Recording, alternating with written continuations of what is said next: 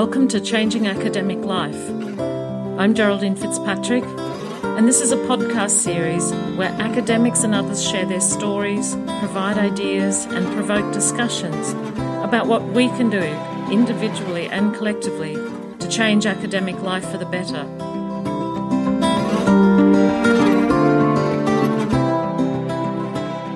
It's great to have you here for part 2 of my conversation with Stuart Reeves. Stuart's an Associate Professor in the Mixed Reality Lab in the School of Computer Science at Nottingham University and also part of the Horizon Research Institute there, both in the UK. In part 1, Stuart asked the question about what are universities for, and also highlighted the complexities around university management and the funding challenges in the current climate in the UK.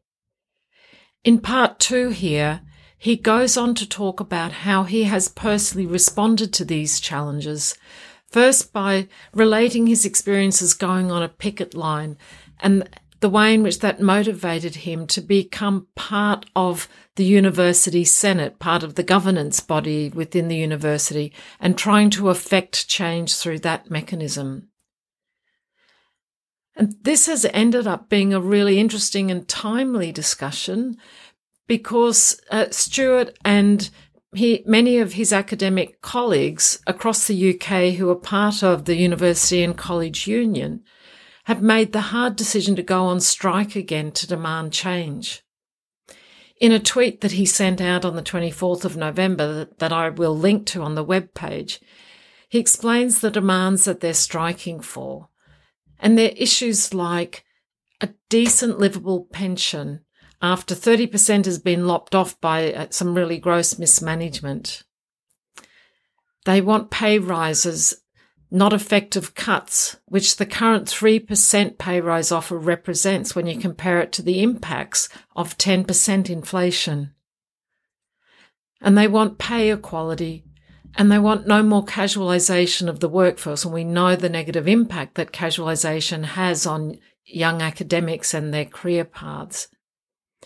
And I know that academics in many countries face very similar challenges around working conditions. So we pick up our conversation here where Stuart has just been explaining all of these issues, and I start off talking about it being complex and asking how he has personally responded. It's a really complex space, isn't it? Yes, it's super complex. Yeah. How do you respond personally? Like, is it sort of despair or curiosity or hope, or I don't know, or do you just put your head down and get on with it, or what? Well, yeah, it's tricky. I think there's sort of multiple responses one could have.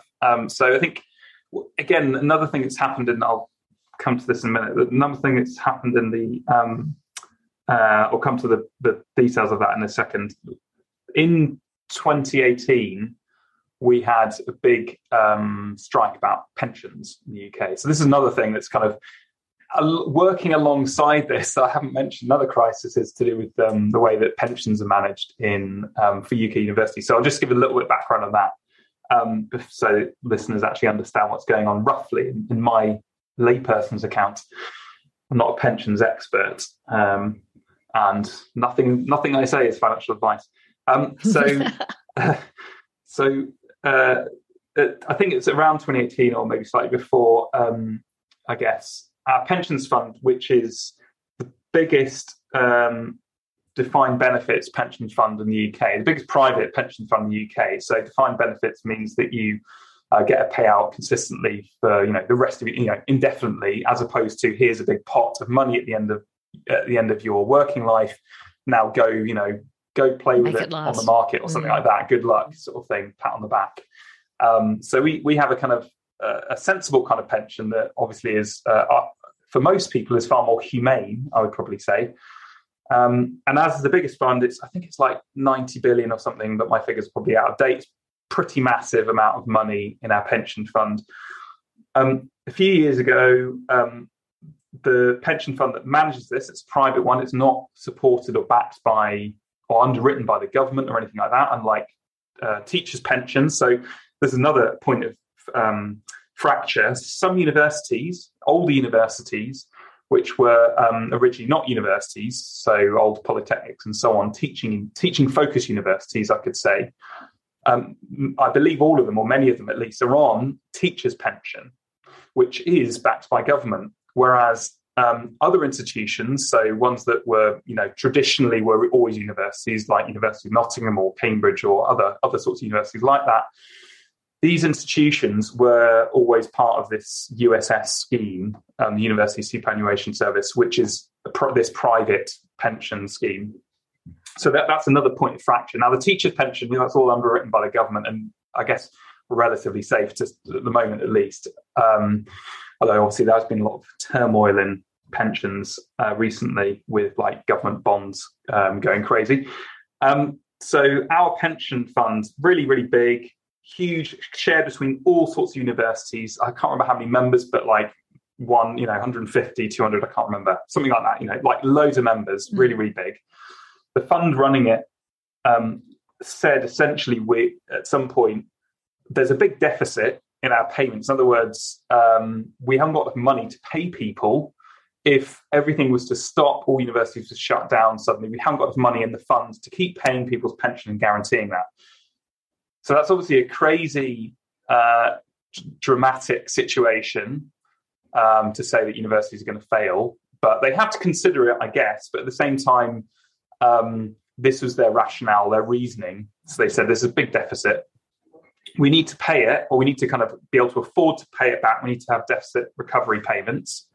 And in order to do that, we're going to basically make your pension worse. We're going to have to, you're going to recoup a lot less for your pension. Now, I should say there's loads of like intergenerational unfairness embedded in this. So if you're older, your pension is essentially going to be cut by a lot less. If you're younger, you're going to get a massive deduction. And by massive, I mean like 40% less on what you would be getting if they didn't do this cut. So this is kind of what happened although they were proposing this basically recently, but it's kind of been rumbling on for a while. 2018 is like the beginnings of them starting to say, we're going to have to cut your pension.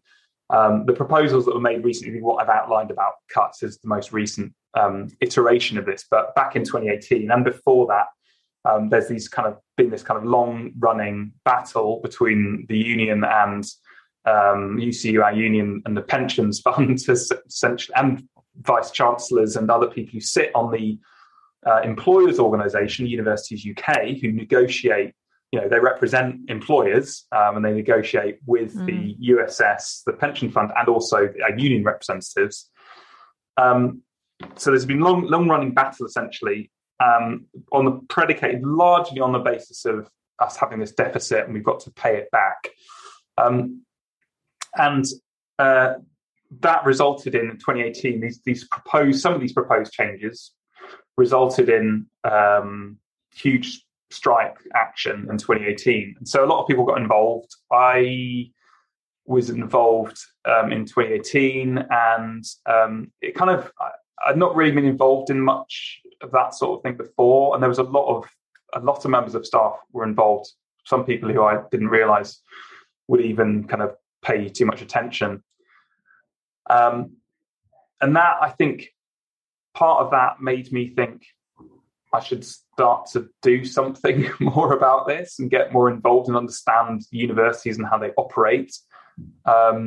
So quite a few of us, as a result of that, people, you meet on the picket line and so on, ended up saying, well, we're going to run for the university senate and join the senate as a result of this. Wow. So, yes, it's like some people, would become more active in the union. Others, there's other ways of affecting change. I don't know how effective it is, because lots of university senates are kind of quite ineffective bodies and have been probably, I'm not sure whether they ever were effective, but they're certainly not being used most effectively as kind of a pool of potential decision-making, advice, and so on, informed people who can actually talk authoritatively about university issues. So I think that's led to kind of doing a lot more coordination with people, talking to people, getting other people involved in Senate. Again, I'm not the centre of that by any means, but I've met lots and lots of people who were involved in this kind of actions on pensions. And I should also say, actually, it's not just about pensions. The strikes and was also a campaign concerned with other issues we talked about, really, like casualisation, pay inequality, and those sort of, a whole cluster of working conditions issues. So it wasn't just that. But yeah, it led to a lot of people, I think, taking things into their own hands and saying, well, maybe I can get involved in university governance structures and try and contribute to that. But also you get a view of kind of the guts of the machine and how it actually works. And also, I would say, you can sometimes see how bad decisions turn out. And it's partly to do with the way things are organised. And kind of affecting change, I think, is also trying to reform those structures in, say, university governance. Again, this is like a super slow process. It takes ages to do this because it's the old, steering a ship analogy. And it can be really frustrating. And I think, some people get really frustrated with that slowness. Yeah. And just like say, I'm going to quit. I'm not going to bother. I'm going to do something else now. Yeah. I mean, that's an amazing response to difficult situations, because you could just be sitting in the tea room, whinging and complaining, but actually making that sort of commitment. What sort of commitment is it? So if you're involved in a Senate, I mean, my particular Senate, it's kind of, we only have like 3 or 4 meetings a year. I think there'd be a lot of value in having more meetings because there's so much to talk about. So it's not a huge time commitment. I think, again, I can only speak for our particular Senate. That's when they meet. Other universities may have different organisation. I think in some places, maybe it was Oxford,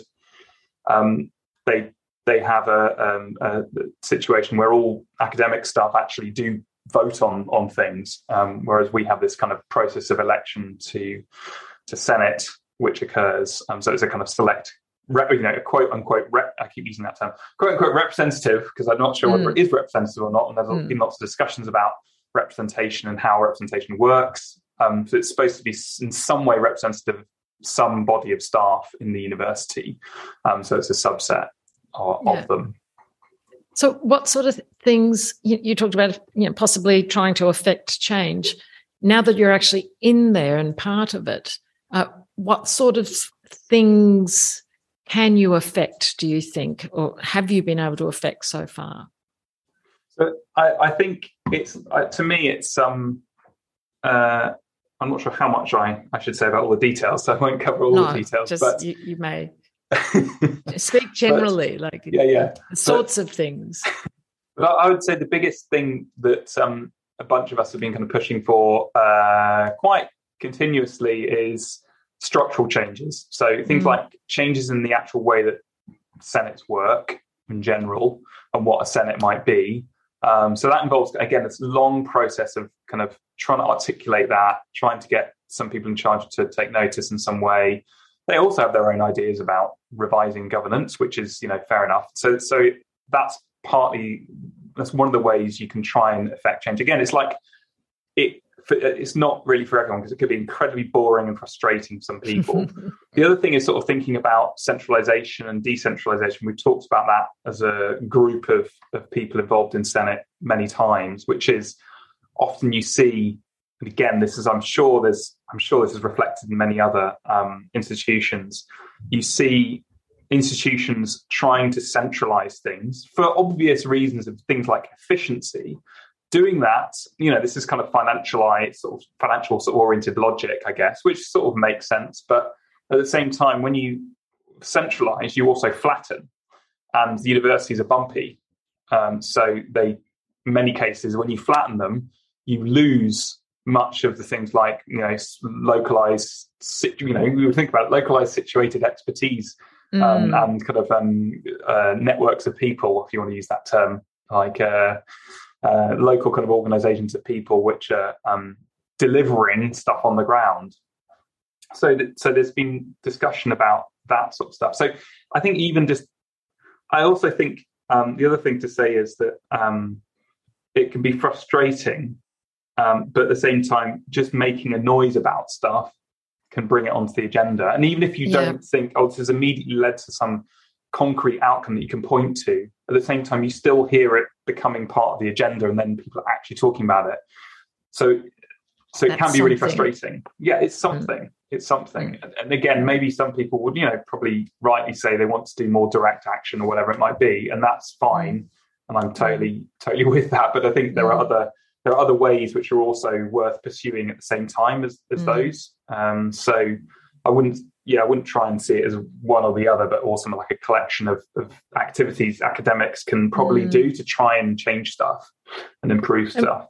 Yeah, and when it's a slow process, you can't, like the time horizon through which you judge the effectiveness of your actions, needs to be expanded considerably, because, sort of in the short term, it may feel like it's boring and frustrating, and all you've managed to do is get a conversation happening or get it on the agenda. But that may become a really important, in the scale of the way things change, it may become a really important step towards that change eventually. Yeah, it's quite possible. I guess, you'd need to be having the long view, I suppose, ultimately. But every now and then, I guess, every now and then you get kind of, you feel a bit disappointed with things. But I think the other thing is, at least in my experience, there's quite a few people who are also involved from all parts of the university, at all levels actually, who are interested in these fundamental questions about, again, what universities are there for, how governance of them should actually proceed, and again, I think a common factor is like, how do you make it more democratic? How do you make it more democratic and participatory, which is a difficult thing to do, but they're kind of being very hierarchical organizations, like universities are very hierarchical organizations, which are also full of people who refuse hierarchy, like academics, typically, who just resent the idea of hierarchy. But so how do you bring those two together? It's a tricky thing. And how do you make tensions everywhere? Yeah, exactly. Tensions everywhere. I don't have any answers at all, but I know at least identifying the tensions is the start, maybe. And you've said a bunch of times about the bunch of us. And how important has it been to have the bunch of you? Yeah, that's been pretty important. So I think, again, I haven't been part of the Senate before 2018, but there's the more and more people who are connecting together via a common interest in being involved in governance in some way, and starting conversations with one another about what they, what's wrong, or what they want, and what they want to change, or what they think is kind of not working so well.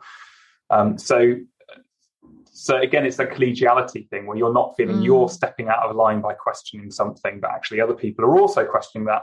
So the other thing I would say is that there's quite a few people who kind of within our particular Senate, I'm sure others who regularly talk about these sorts of issues facing universities and the kind of what's ever on the particular Senate agenda. But I think also those people, although they're more active, they also potentially represent much more kind of submerged sentiment that exists within the university by people who are not going to do those activities, not going to get involved, which is totally up to them. But nevertheless, they may well share a similar kind of attitude towards things. And certainly, many of the things we talk about as a kind of bunch of senators talking about these university issues are often, it feels like they're often echoing things that have been said by other people that we know who are completely detached from getting involved in governance or anything like that, or any kind of participation in the way that university is run or structured in that sense,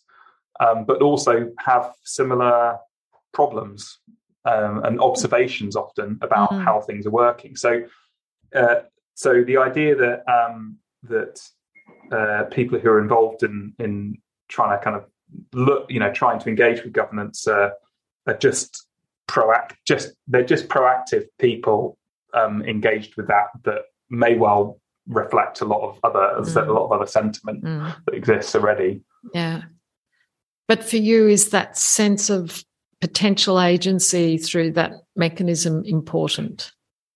Relative, Yeah. I guess, relative. I'm just, for other people, you're all experiencing the same things, but you're responding in different ways in the sense of what you can do. Yeah, people respond differently. The same is true of things like industrial action, whatever it might be. Again, it may well be you find a lot of people support the what our union is saying in terms of its the problems, but not necessarily willing to go the step of going on strike or whatever it might going be. on picket line. Yeah, exactly. And again, it's sort of it's definitely representative of a wider body. Although obviously, when people argue against those sorts of actions or positions that people might have about universities having maybe lost their way or the way they're run being problematic. Sometimes, an argument against that is, well, you're just, an activist. I'm not saying to me, this is an argument to me, but people will say, they're just activists or union members or whatever it might be. But I think they miss the fact that it often represents this kind of wider sentiment. And there's a lot of people who agree with you, or at least have some kind of similar troubles with how universities work currently. Yeah.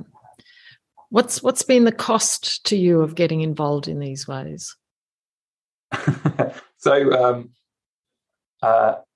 time. Yeah. Time away, wondering whether it's worth spending hours looking over kind of 100 pages of paperwork that's poorly written or written in a kind of, it's written for other people typically, or produced by other people for not for kind of regular members of staff. But your duty is to look at it and kind of give your assessment of it and contribute to it in some way, contribute to the discussion on it in some way, in a hopefully positive way. So it takes a lot of time, and as I said, also it helps having a network of other people who are also involved in it to meet with and discuss. And that's also been valuable to make it feel like it's not just you kind of toiling away on your own, I guess, to understand how this organisation called the university actually works practically. Because there's this whole other level of governance and management and so on, which exists, I'm sure, at all universities, which is often very inscrutable to other people. Partly that's, I think, by design, but partly it's just because they're dealing with a whole bunch of other issues, but also often unable to communicate to staff at large about why they're doing what they're doing, what the actual issues are. So you're playing a bit of a bridging role then in helping make those structures and processes more scrutable to people. Well, I hope so. I mean, I hope ultimately, that the people who are involved in senates, including ours and any other university senates, are providing us a role of scrutinising stuff. And I guess that's sort of, I said this before, which is sometimes universities do stupid things. Well, they often do stupid things, but one of the reasons why I just smiled there at the same time. One of the reasons why they do stupid things is often they just haven't shown anyone. You realise if they just not shown anyone ahead of time what people are actually, what policies are potentially going to come out, so it's a kind of very HCI point, right? Which is, I was just thinking exactly that. Yeah. So you actually see, and that's the other thing to say, there's lots of value in kind of HCI perspectives, I guess, and sort of design-oriented perspective. And you can spot lots of immediate problems. Presentation of things like papers and stuff like that, the policy papers, or the introduction of policies and how it's rolled out. It's often really, often very ineptly done, often with kind of glaring problems, and partly just because they've just not consulted people very well and gone, what do you think about this? The other problem is, the other general problem I think is kind of at what point are broader staff involved in the production of governance itself or policies or whatever, where they see a need. I mean, I can think of guess over things like COVID and stuff. But also if we think about, I don't know, just example would be like more and more recording of kind of teaching content and so on. You need to start thinking about that increasingly, or people have been thinking about it increasingly. So it's like, where does that thinking come from? Well, often it comes from top down as opposed to bottom up, partly for practical reasons, but also I think because of a lack of the structures involved to democratically produce that kind of, those agreements about how we're going to do things. So I think I feel like many universities are should be, I think, trying to become more democratic and get over this kind of top-down structure they tend to kind of adopt. Because I don't think it makes anyone happy, including the people in charge. And participatory as well. Like that's something that could be drawn in from the methods we use in our research area. Yeah, and it's going to be full of friction and difficult and uncomfortable a lot of the time as well. And that's something you find when things are challenged.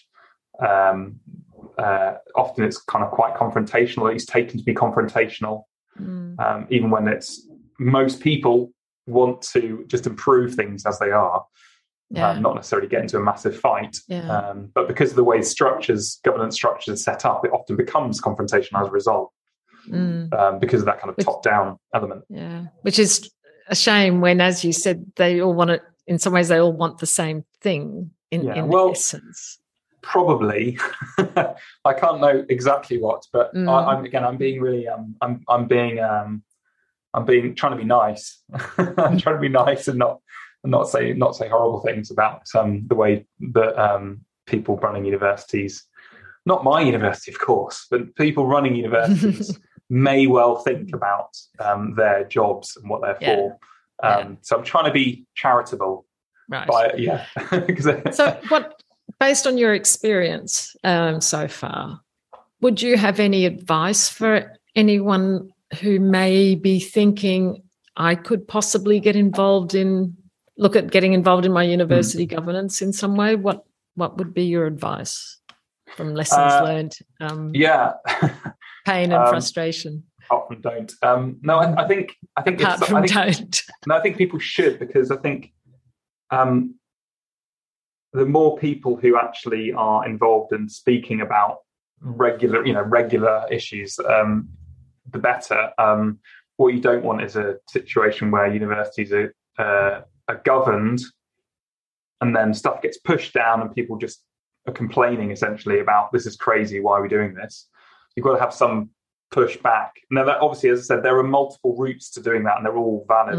It could be via unions. Obviously, a lot of stuff is done via unions in terms of negotiating working conditions and so on, and that's obviously really important. And they are also involved in university governance structures as part of that. So I would say that that this may be an option for kind of some people to think about if they want to pursue other routes, potentially. But I think, as I said, they feel complementary. There's like a coordination, or should be a coordination, between what those people are doing in kind of directly in governance with other things like unions and so on. So I would say, I would just encourage anyone to explore. You also learn a lot about how universities work.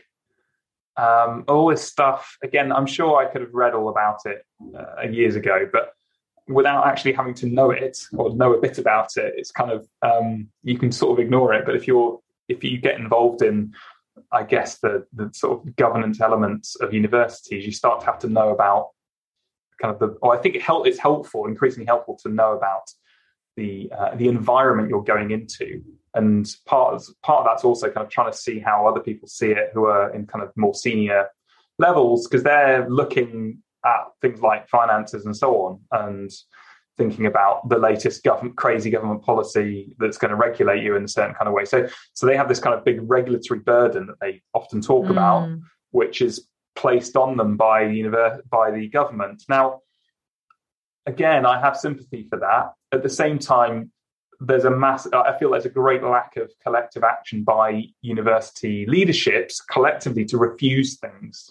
That they're very reluctant to refuse anything, push back against government, because obviously ultimately government is going to be in charge of many of the purse strings, especially on things like fees and whether fees rise or not, or whether there's any kind of other sources of funding.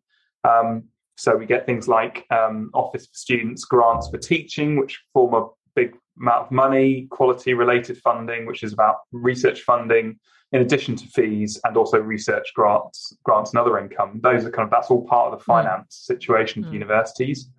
So you may well be.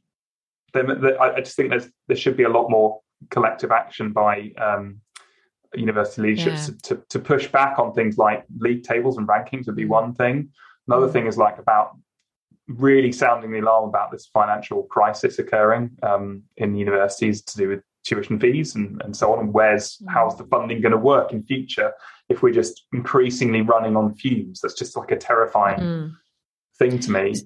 Is your university aware of or signing up to initiatives like DORA and that are starting to try to, create that shift in culture around rankings and how we evaluate research in universities? Yeah, so we did, again, this is the kind of thing that passes through Senate, is DORA membership or signing up to DORA rather than membership. So we are signed up to DORA, and that, I guess, has been useful initially as a kind of tool to push back against things like using publications, metrics for publications and so on, the kind of usual stuff.